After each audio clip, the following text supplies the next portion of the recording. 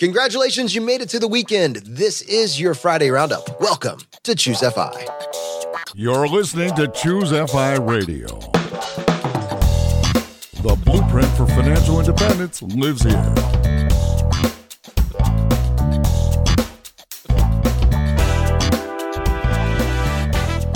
If you're looking to unlock the secrets to financial independence and early retirement, you're in the right place.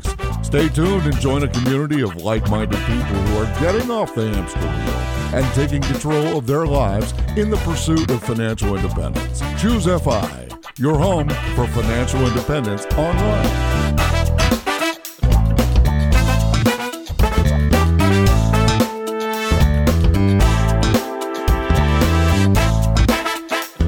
All right, everyone, thanks for being here today. Excited to do a Q&A episode. And what I mean by that is every week we get hundreds of questions. That might actually be on the lower end. It might be approaching 1,000 questions that we get. And we aggregate those, we look for patterns, and we figure out how we can best serve you with this Friday show. Sometimes it looks like diving into an episode. Other times it looks like actually taking those questions that you've sent us or asked on our Facebook group and bringing them to the show so that we can then, bring out our feedback and then bring in feedback from our experts. And to help me with this, I have my co-host Brad here with me today. How you doing, buddy? Hey, Jonathan, I'm doing quite well. Yeah, what's going on in your world today? Oh, not much. I think if I were going to add anything, it would be this week's been kind of a volatile week in the stock market. It's been one of those opportunities to kind of test your mettle, if you will, or really test your mindset. See, because I think that's one of the things that you hear out there is that, it's great to be an individual investor, but, when the market goes down, that's when you find out what you're really made of. And I don't know if the market really did go down. In fact, I think it actually went up, but I think we all thought it might go down. And it was interesting to kind of see some of the feedback from people in our community. Isn't that interesting? I think we all thought it might go down.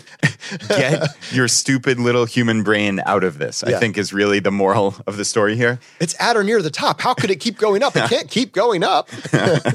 See the last 10 years. But all jokes aside, I'm susceptible to this. Jonathan is. We all are. It's just the way that it works. So you need to plan ahead of time to somehow steel yourself for this inevitable point of emotion that is going to happen. It is going to happen. So do you set up systems? How do you think through this, Jonathan? I frankly have no fear. This is the craziest thing. Apparently there should be emotion. My only emotion is, there's a buying opportunity coming. Well, okay, let's dive into that. A buying opportunity coming. What does that actually look like? Do you have cash set aside? How does this work? Yeah.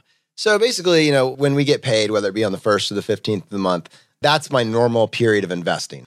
But if you think that if the market is acting volatile or it starts to go down and you're watching it go down, I get greedy. I'm like, is there any way that I can get this money faster and I can get it invested faster? And there are solutions for that. We can talk about it's probably a separate conversation. But I think the larger point is I saw someone in the Facebook group saying, the market's volatile. I think I need to take my chips off the table. I want to sell now, right, before it goes down. Am I crazy for thinking that?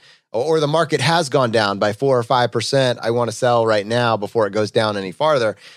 That is really the point at which this conversation becomes really valuable. Mine is just, I've completely shifted away. I don't even know how to sell. That's the largest point. For the vast majority of our audience, they are in the accumulation wealth building phase. You don't need to know how to sell right now. When you're buying a low-cost broad-based index fund, you're buying the market. When the market's doing great, great.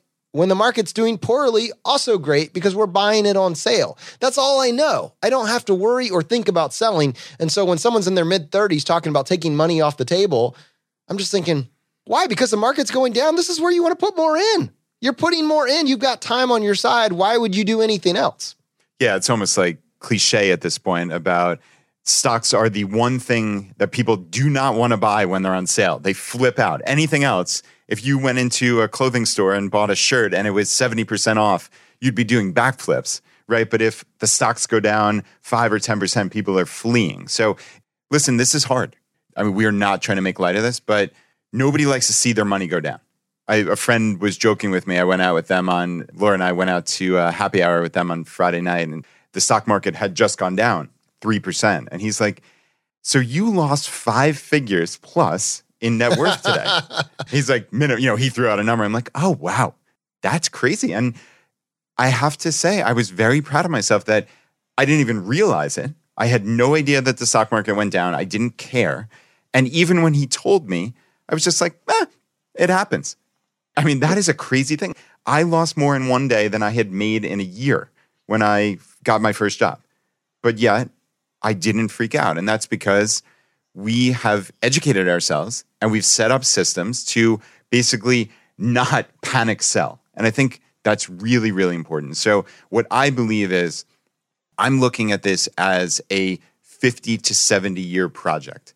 I'm not looking at it as what's going to happen next week or next quarter. So my 70-year project is to be wealthy, to accumulate wealth for generations. And if I'm going to flip out over what happened on a random Friday in January 2020, that's not really the best plan to get me there. So I think the White Coat Investor talked us through, what is it, investor policy statement or something? Do you recollect that? Yeah. So this is basically for people that would have a tendency to be emotional, and maybe even those that don't. Which is all of us, essentially.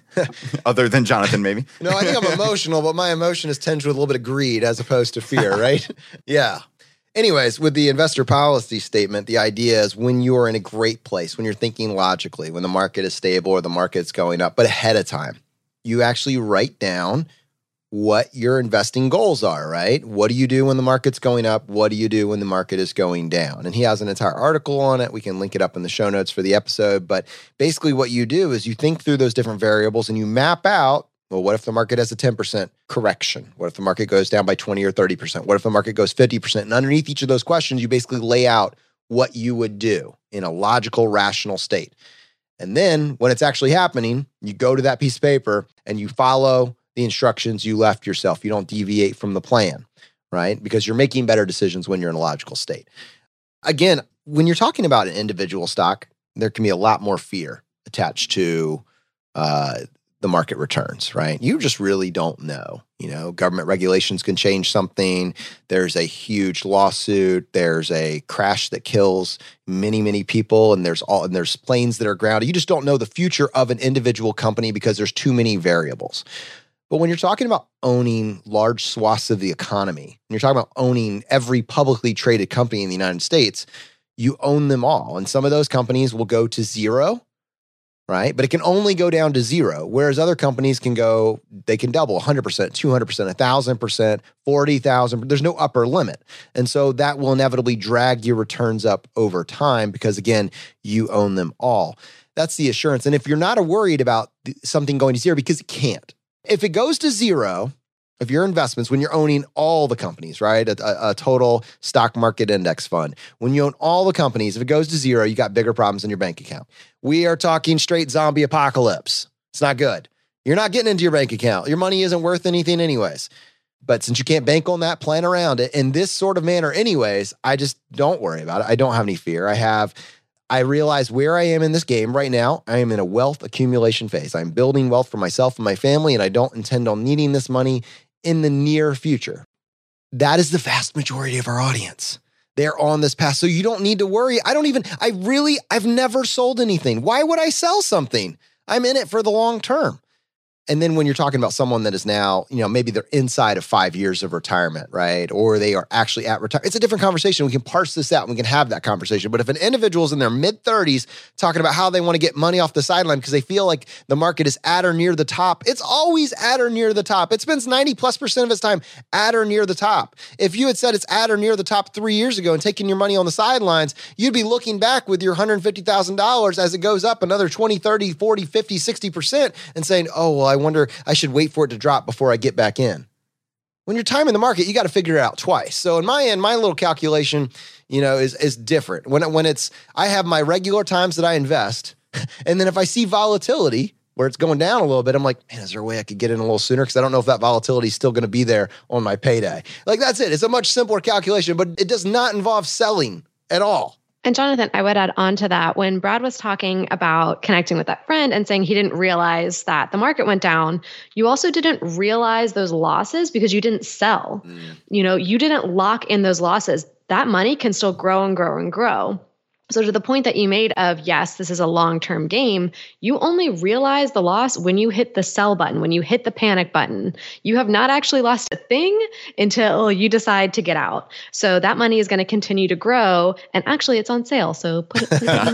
MK, I love the wordplay there too. The you didn't realize and you didn't realize. I've been listening to a lot of the Hamilton Broadway musical. How did you work Hamilton into this conversation? Because come on, it's the amazing wordplay. Like that is MK. That's brilliant. That's brilliant. It made me think about it. As the resident author, I'm here to do that. So, Brad, did you hear that Disney picked up Hamilton? I did. Yeah, I think they paid $75 million for the rights, essentially to Lin-Manuel Miranda to have a Hamilton movie next year. So, man, Disney seemingly they keep on winning. It's remarkable. So I guess that'll show up on my Disney Plus in the near future here. I'm loving my old 1990s Disney cartoons. Got gargoyles in the background going on in my house. Yeah. Yeah, we've been rocking the Disney Plus recently too. I think it was $60 for the year, and I've watched all the Star Wars movies. I've seen The Mandalorian. It was like the best $60 of entertainment I've spent in quite some time. Actually, real quick, I wanted to mention, MK, aside from your brilliant wordplay there, realized gains or loss. The reason some people are probably shrugging here, wondering what on earth I'm talking about. In essence, when we say we lost money, 99% of the time, it's on paper. These are paper gains and paper losses until you actually realize them, which in stock parlance, you're talking about selling them, right? So the phraseology is they're unrealized gains or losses. They're essentially paper gains or losses until that moment when you realize them, which is you actually make the transaction to sell. And at that point, that is the moment of truth. That's the moment of truth when you realize the gain or loss. Essentially, it's just looking back at your original costs. There's some, people will be sticklers here for some dividends get factored into basis and other things like that. But in essence, for most people, it's your purchase price. Let's say you bought it for $100. The fair market value of it that day is $120. You have a $20 unrealized gain on that share because it's now $20 above. So that's a gain. If it was $80, it would be a $20 unrealized loss until you actually realize it and sell it. And then that is what ultimately occurs. So it's then a $20 realized gain or a $20 realized loss. I think it's actually interesting because while we really could with no confidence, I cannot predict the future. I have no idea what's going on with any particular company. We don't recommend individual companies on this show. We don't have the qualifications to do that. The show is for entertainment and education. We can't see the future here, which is why we always talk about low-cost, broad-based index funds, right? Like buy the entire market, buy them all.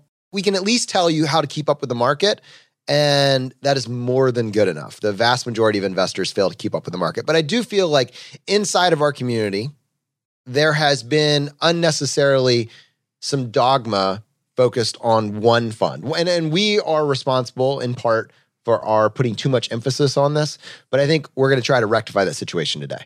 Yeah, there's a lot there, Jonathan. And this actually was spurred on by a Facebook post, a really great Facebook post. I hope I'm pronouncing her name right, but Cathor. She said, why is VTSAX so popular here? It is a good index fund for sure, but so is FXAIX and FSKAX, which I've subsequently learned are the Fidelity 500 Index Fund and the Fidelity Total Stock Market Index Fund. And she said, what am I missing? I did the search below today and cannot find a good reason as to why I would pay $75 to buy VTSAX as a Fidelity customer while there is a similar index fund with no fees or minimum trading value. Tell me more. I think she's spot on. I mean, my response, and I'm not sure that it came across as clearly as possible, was you wouldn't pay $75. You would not pay $75. If you were a Fidelity customer, you had a Fidelity account, and they're trying to charge you $75 to buy VTSAX, which is a Vanguard total stock market index fund, you simply would not do that. She's absolutely right. There are wonderful total stock market index funds, S&P 500 index funds at Fidelity, at Schwab, at all these other places.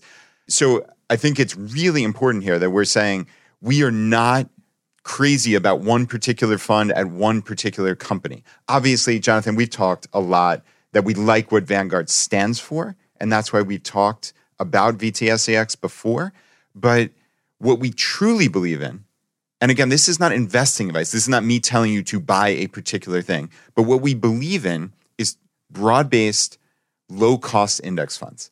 I think the broader, the better personally. So I personally like total stock market index funds. But what really matters is the expense ratio. That is the key, because we've talked about just how destructive fees can be on your overall investing return. This is a 50 to 70 year project to get wealthy.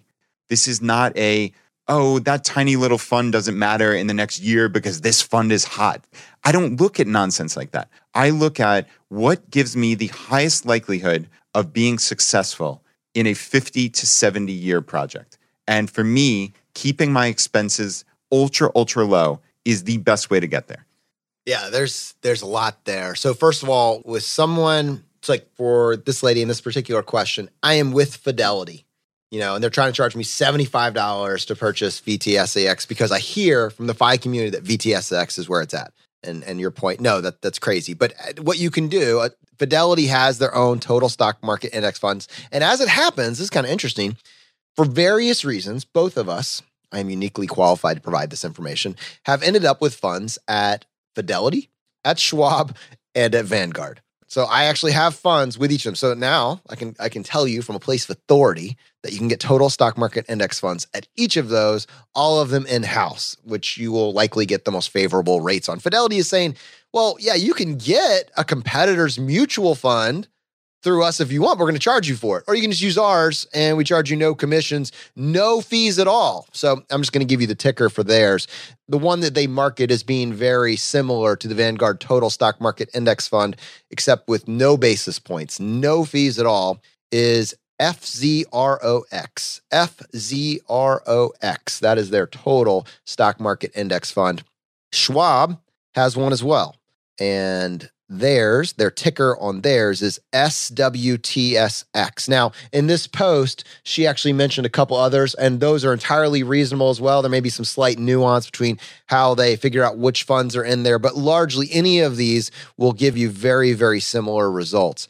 I think one thing that actually is interesting to kind of talk about when we're discussing these different types of funds, and we're talking about index funds versus maybe actively managed funds, et cetera, is, and we've spent a lot of time in the past, so I won't spend too much time here, is we're avoiding fees because fees are guaranteed. And so it used to be, if you look back like 10, 20, 30 years ago, it would be very common to see at least a 1% expense ratio plus maybe some sort of a 1% assets under management fee. 2% or more. And now, thanks to leaders in the space like Vanguard that are owned by their investors, it drives those fees lower. So when they make profit, that profit is actually used to drive the fees lower. And that's how we're ending up with expense ratios like 4 basis points. Now, I understand that's legalese, investees, right? What that means practically, though, is, Brad, you can run a calculation 2% off of, like, let's say you have $1 million portfolio and the old model, it was like 2%. That's $20,000. $20,000 is what that would cost you each and every year. And when you compound that over a period of like 20, 30, 40 years, it actually ends up cutting your portfolio in half.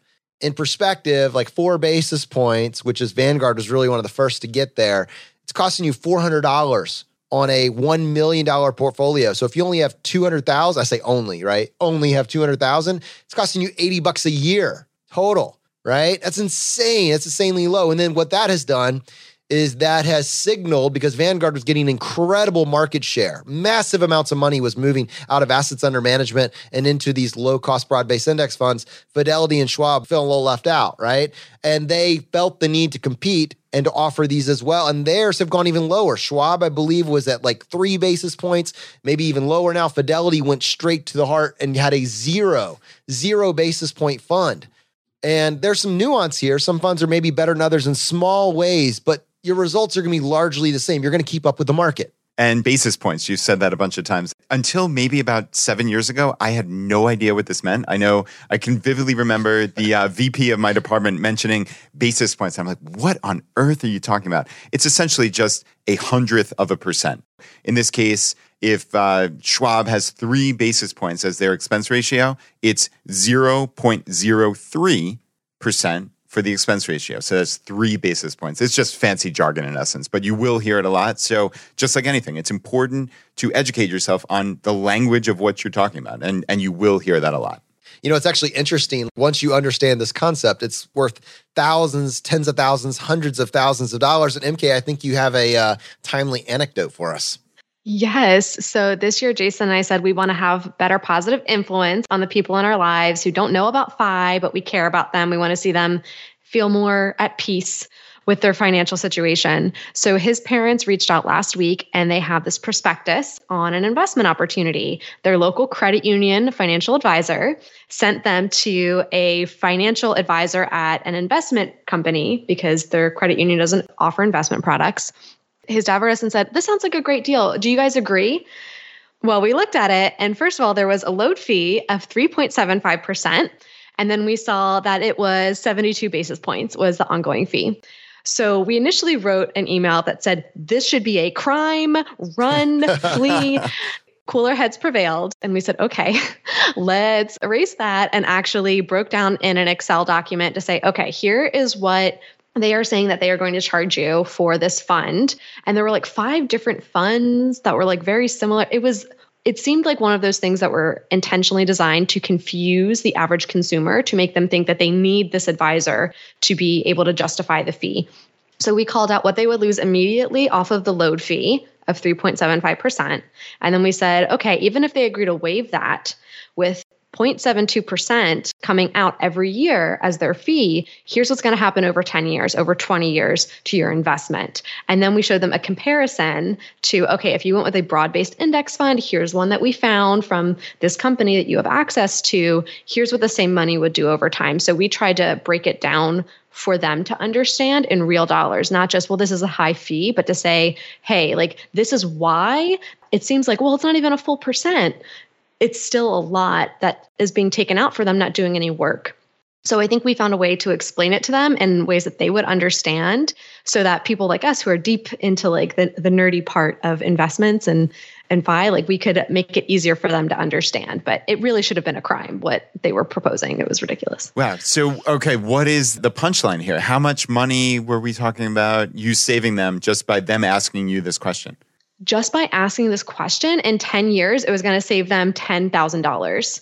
And then what we found out is that this advisor said, well, if you put in $500,000, $500,000, which is ridiculous, well, then we'll waive the load fee.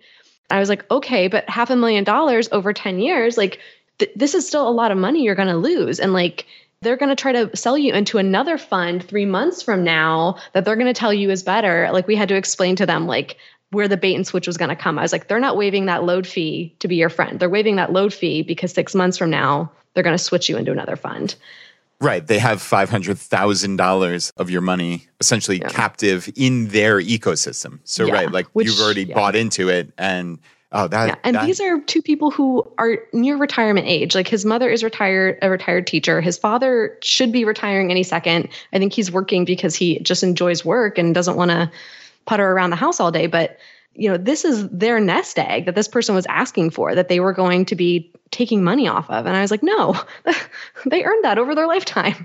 Right. Yeah. I mean, so when we have people that want to be ambassadors, that want to start talking to friends and family and having these short, impactful conversations where you actually find out, well, what are you invested in? And how much is it costing you to be invested in those? Like, just being able to have a 10-minute conversation about expense ratios and assets under management, fees, like, you should have been explained this, but the problem is often the person explaining it to you has an incentive for you not to understand, right? That's a problem. That's a problem. And so a lot of times people listen to this, you're the ambassador. So you're the one that has the opportunity to, one, check your own funds, take it to a spouse, to your parents, and just have a quick conversation. This does not need to be confrontational. It's not a criminal investigation, but you can save them tens of thousands, if not hundreds of thousands of dollars over their investing lifetime. And I think it's actually worth pointing out, like, what is an advisor doing for you when you're talking to, and I want to even back off it. Not what is an advisor doing it for you, but when you have assets under management, you have someone managing your money for you, because you couldn't possibly understand this. You need someone that's managing it for you. What are they doing? Well, the problem is if they had you just keeping up with the market, it's pretty boring. You don't really need their expertise to just keep up with the market. It's just what we just said. That's it. Done. Then that means this person, this money manager, has to beat the market or hedge your risk. Hedge your risk or make sure that you don't sell when the market is going down, which is reasonable. You only realize the losses when you sell. But if the goal is to beat the market, and this is what I hear, hey, I have a guy down the street and he told me he can help me get an extra 5 points over the market. Like it's he's got this thing locked. He's got a system, right? I mean, if it's those types of conversation, you're getting a person because you want to do better than the market. One, you're automatically chasing returns. Like past performance is not an indicator of future returns. And two, the only thing that's guaranteed is the churn, right? And what I mean by churn is when you're buying a fund like a total stock market index fund, you're buying this fund that represents 3,000 plus companies. You're buying at what the market price is, and then you're holding those. And then when you go to buy more, if the value of that fund has gone up, if the value of those companies have gone up, you're buying it at the new share price for that fund. You're not selling. There's no turnover, right? A broad-based, low-cost index fund minimizes you hopping in and out of the market. You're just buying more. But when you're an actively managed fund, you have a team of people that work on that fund that decide when they no longer want to have a stock be in this mutual fund. So it's hopping in, they're timing it for you to hopefully hedge your risk and give you better returns. Now, whether or not they're able to do that over the long term is a separate conversation. But what is guaranteed and implied in that is that you are buying and selling, and specifically selling stocks, individual companies inside of this fund, which means that every time that decision is made, there's a taxable event that is being created, right? So you may just feel like you're a buy and hold. Well, I just buy this actively managed fund and I held it for as long as I can. But that's not what's happening behind the scenes. A team of people is selling and adding to your position over time, making it unnecessarily tax inefficient. Yeah, you're right. And it comes back to incentives, right? You always have to look at the incentives of the person making a decision. In this case, those investment advisors or whoever's behind the mutual fund, they are trying to show their brilliance, in essence, which I'm kind of saying as sarcastically as possible here. But they have to prove, why are you paying these fees to them? Because if it was just, okay, let's buy the total stock market index fund, which I think is the best likelihood of success over time, like you would just go to the total stock market index fund, right? You wouldn't pay them 72 basis points in MK's case or 1% or whatever it may be. They are going to almost by definition be trading significantly. And they're looking at their total return in there.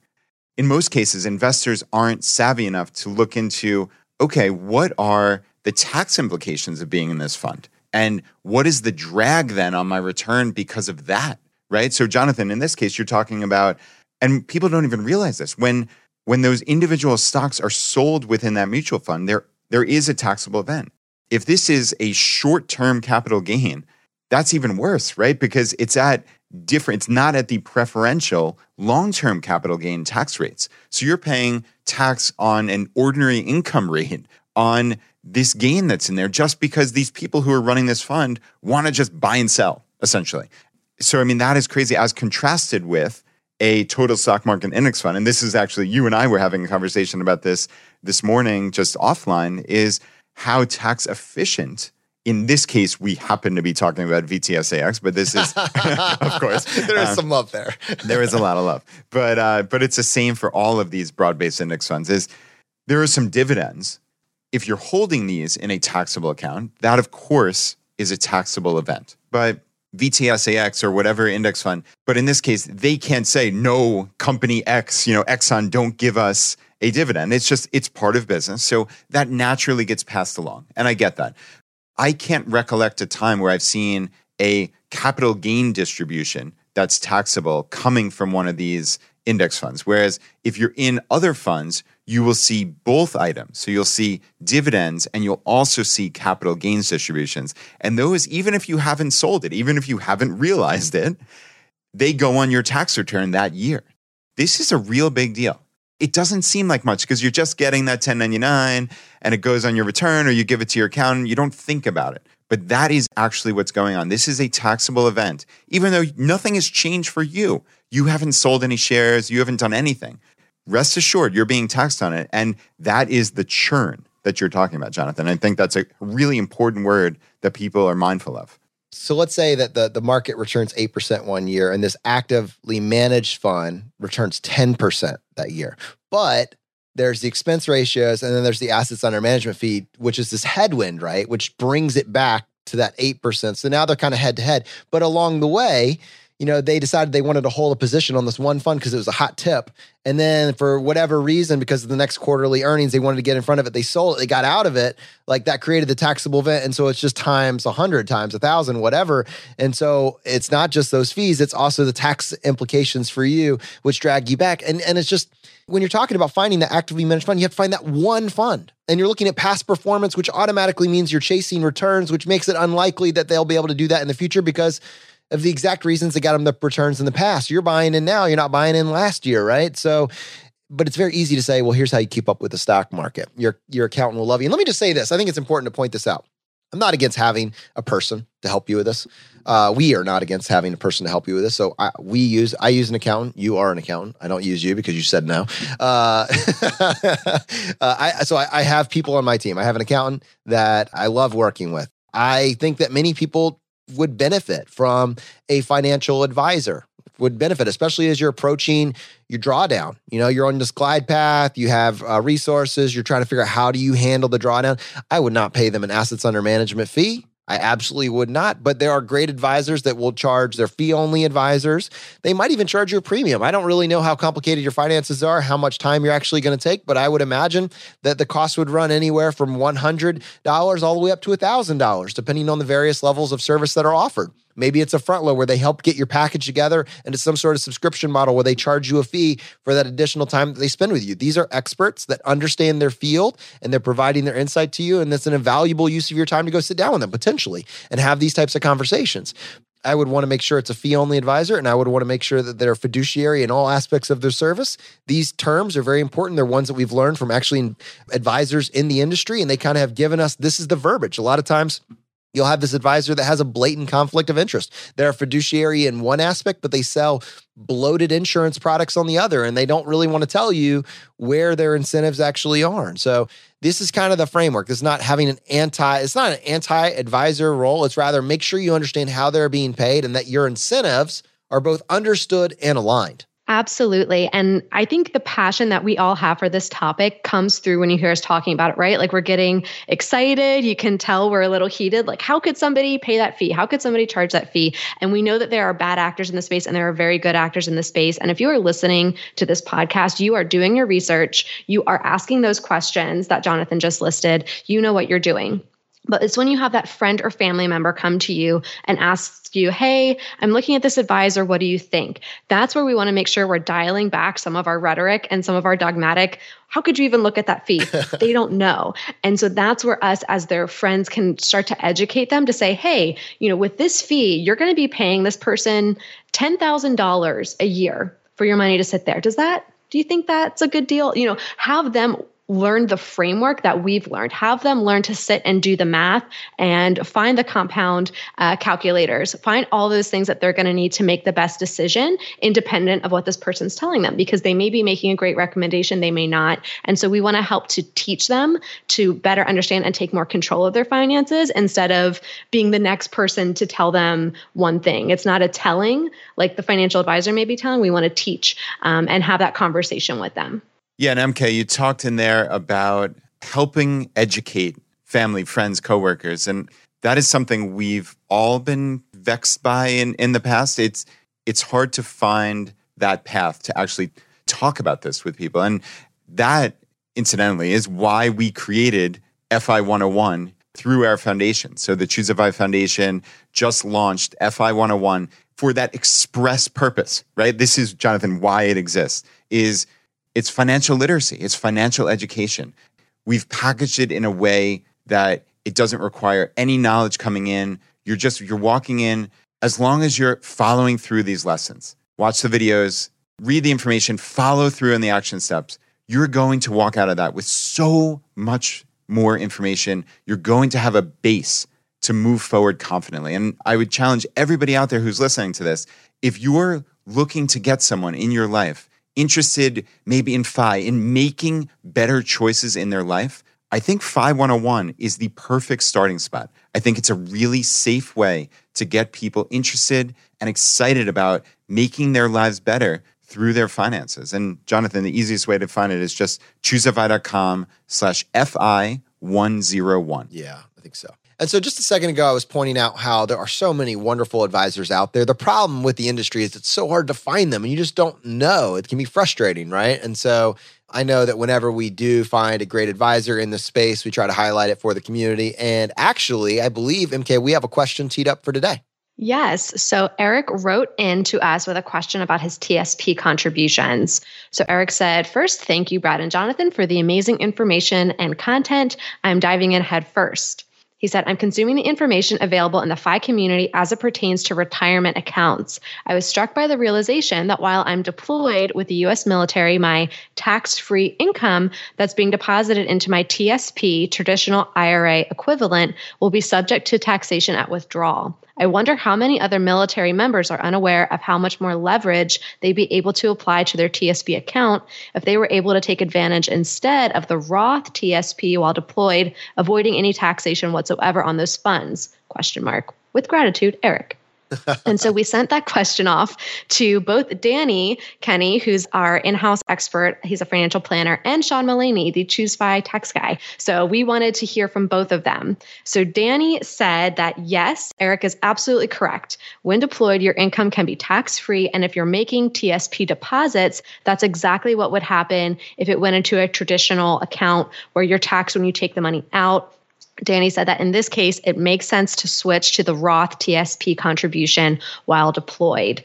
And Sean wrote back as well and said that it really underscores the bigger discussion and understanding between traditional and Roth, that a lot of people like to see the tax break now. So for those of us who aren't deployed, who are, generating standard W-2 income, and we are saying, okay, well, we're getting the tax break now, it's coming out pre-tax, we still have to pay the tax down the road. So deciding whether we want to have that tax burden now with a Roth or later with the traditional. But if you're deployed, thank you for your service and enjoy the tax-free money. Hopefully you can get that to a Roth TSP contribution and truly maximize that.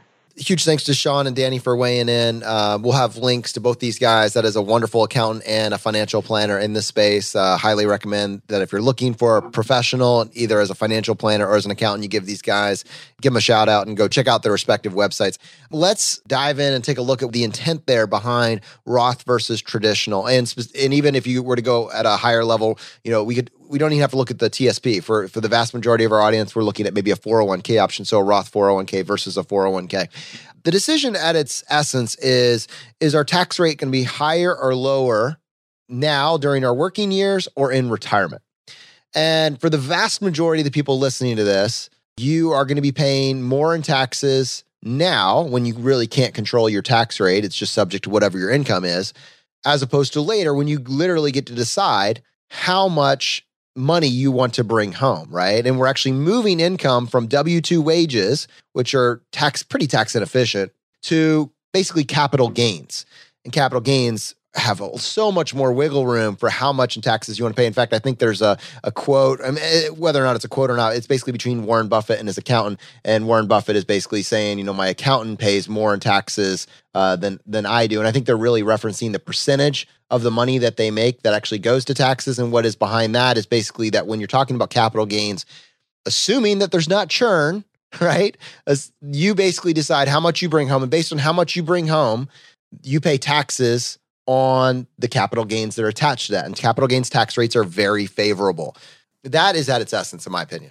Jonathan, I just wanted to slow down for a second and just talk about the mechanics of this, because some people out there don't understand the difference between a Roth and a traditional 401k or IRA, whatever it may be. So the question is your tax rate going to be higher now or in retirement? But it's really, in essence, when you pull this money out of those retirement vehicles. Because what happens mechanically is if you're contributing to a traditional IRA or a regular 401k, you're getting the tax deduction in that current year.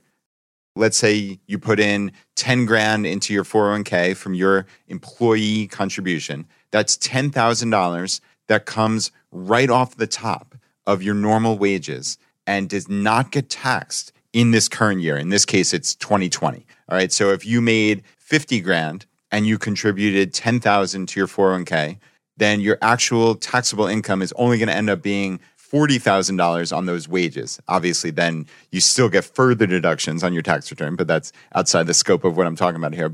So you got the tax deduction now, but when you pull that money out of this regular 401k or traditional IRA, whatever we're talking about, it is a taxable event at that point. The reason why you would do that is if you believed that your current marginal tax rate, the tax rate that those dollars would be taxed at, was higher now than in the future when you're going to pull this out. And the reverse is true for the Roth. So the Roth, the money you contribute this year, you get no tax benefit for. So in essence, you've paid federal and state income tax on that money this current year because it flowed through your tax return. In my hypothetical, you have the $50,000 of wages that ends up on your return. So even if you put that money into a Roth IRA or 401k, there's no additional benefit this current year. But what happens is it then grows tax-free. And when you withdraw it, there's no taxable event. The taxable event happened at the front, in this case in 2020, not 30, 40, 50 years down the road. Again, you would do that in the opposite case, when you thought your tax rate was lower now than in the future when you were going to withdraw it. I just wanted that quick sidebar. Does that pretty much cover it? Yeah, it's great. So if we're talking Roth, you fund your Roth, you're able to get a couple $100,000 in there, either whether that's through your Roth TSP or Roth 401k or Roth IRA, whatever it is, it's in a Roth vehicle. And then that grows to many multiples of that over the intervening 20, 30 years. So maybe you have $600,000, $700,000, $800,000, $1 million, and that's probably a stretch, but let's say it happened. All of that money is yours. You don't have to worry about taxes on it in any way, shape, or form. You know, when you get to that retirement age, 59 and a half, that money is yours. And in many cases, that money is yours without having to worry about the tax implications of it. And so many people say, well, taxes might change in the future, tax rates might change in the future, so I'm locking it in now. And really, for someone that's paying a 0% tax, like in this case, this example, this individual is deployed, and while he's deployed, he's paying a 0% tax anyways. Like, let's lock it in. That's an obvious choice. It becomes more nuanced as you move up through the tax brackets. Maybe you're looking at 10% tax or 12% tax. You're like, oh, I don't know. Maybe I should just lock it in now because I'm not really sure what it might be later. That's where the dilemma comes in. And then clearly, as you get past that, 25, 30% and beyond, the incentives start to go the other way. And here's why, because you're getting paid based on income, right? On your income. And the income are reliant on the tax brackets as they're set. But what we're trying to do is we're trying to dodge this kind of marginal tax bracket of 25, 30% or beyond. Dodge it now, put it in the account before it gets taxed. So for instance, the individual that took the money, if they had $100, they only came back with $70. You got all $100 in the account growing for you. And that growth is also tax-free. This is a big deal. So instead of $70 growing over the intervening 20 or 30 years, the $100 is growing over the 20, 30, and each additional contribution as well. And so then what happens when you draw it out? Now you're not working. And let's say you bought, $100 of this low-cost broad-based index fund, and over the past 20 or 30 years, it's doubled or tripled or quadrupled in price. All of that growth was tax-free, and it didn't cost you anything because it's in this protection, this sheltered bucket. The government does not tax you on the growth. And now you're pulling it out. What's interesting is now you're not really talking about W-2 income anymore. In fact, you really get to decide or control your income with regards to what you're pulling out of your 401ks. And outside of that, when you're talking about your taxable investments, now you're talking about capital gains. And there's so much flexibility in the context of capital gains taxes. Long-term capital gains are incredibly favorable. I mean, what I was looking at, you have a couple that's married filing jointly on their taxes. The long-term capital tax rate is 0% right now on someone that makes, $0 to $80,000. So if you have no income, that means up to $80,000 a year in capital gains you can pull out without paying any tax on it. That is incredibly appealing. Now, we don't know 30 or 40 years from now if it will be exactly as it is now. I just don't have that. I can't predict the future on that. But it's probably likely that capital gains tax rates will always be more advantaged than the income tax rate. That's the way it's been for a very long period of time. And I would suspect that even in the future, capital gains will be taxed in a more favorable way than W-2 income. So this means that you have a real incentive to get to the point where you can control your tax rate. And as soon as your marginal tax rate is moving up past 12% and you're in that 25, 30% and beyond, we want to see what we can do to delay the tax burden on that till we're at a point where we can control our income and control control our income bracket. Keep in mind that at this particular point in time, since you're able to control your income, you might decide to pay off your mortgage. You might decide to pay off your car. So while a lot of what it takes for you to live your life right now involves you being able to pay your mortgage, be able to make your car payment, et cetera, the future doesn't necessarily. You'll have removed a lot of those costs. And, $80,000 goes a very long way when you have no mortgage, no debt, no payments. I mean, you can make that work. And that's why I'm going to hedge my bets, and I'm going to try to defer those taxes, get it into a tax advantage vehicle just to list them off for you, the 401k, the TSP, and traditional IRA if I'm eligible. Just take advantage of any tax-deferred vehicle you can. Another one, 457.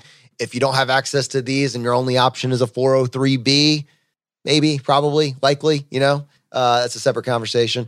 Take advantage of those tax-deferred vehicles when and where they're available. And in the context of vehicle, that's just a vehicle, right? It goes back to that initial conversation. So that's the vehicle. Now, what are you invested in? And now we're looking for low-cost broad-based index funds at your provider of choice. And that tees us up really nicely for the next item from our mailbag that we got in. Everybody listening is probably like, yes, I want to contribute to my 401k now. Let me rush over to my HR department and fill everything out. So Jared wrote in with a reminder about these contributions. He says, I was a bit overzealous in my recent attempts to max out my 401k, setting my contribution rate at 40%. I was anxious to get that checked off for 2020 so that I would have more disposable income to deposit in my traditional investment account. In reviewing the employer match on my pay stub, I recognized that the match amount was not 40 cents on the dollar up to 6% of my salary, as advertised in our benefits package. I followed up with our HR department to better understand how the match is calculated, fearing that I might be jeopardizing the company match by maxing out early. Turns out that the company match is evenly distributed on each paycheck through the course of the year, i.e., if I stop contributing because I've maxed out my contribution early, the match stops.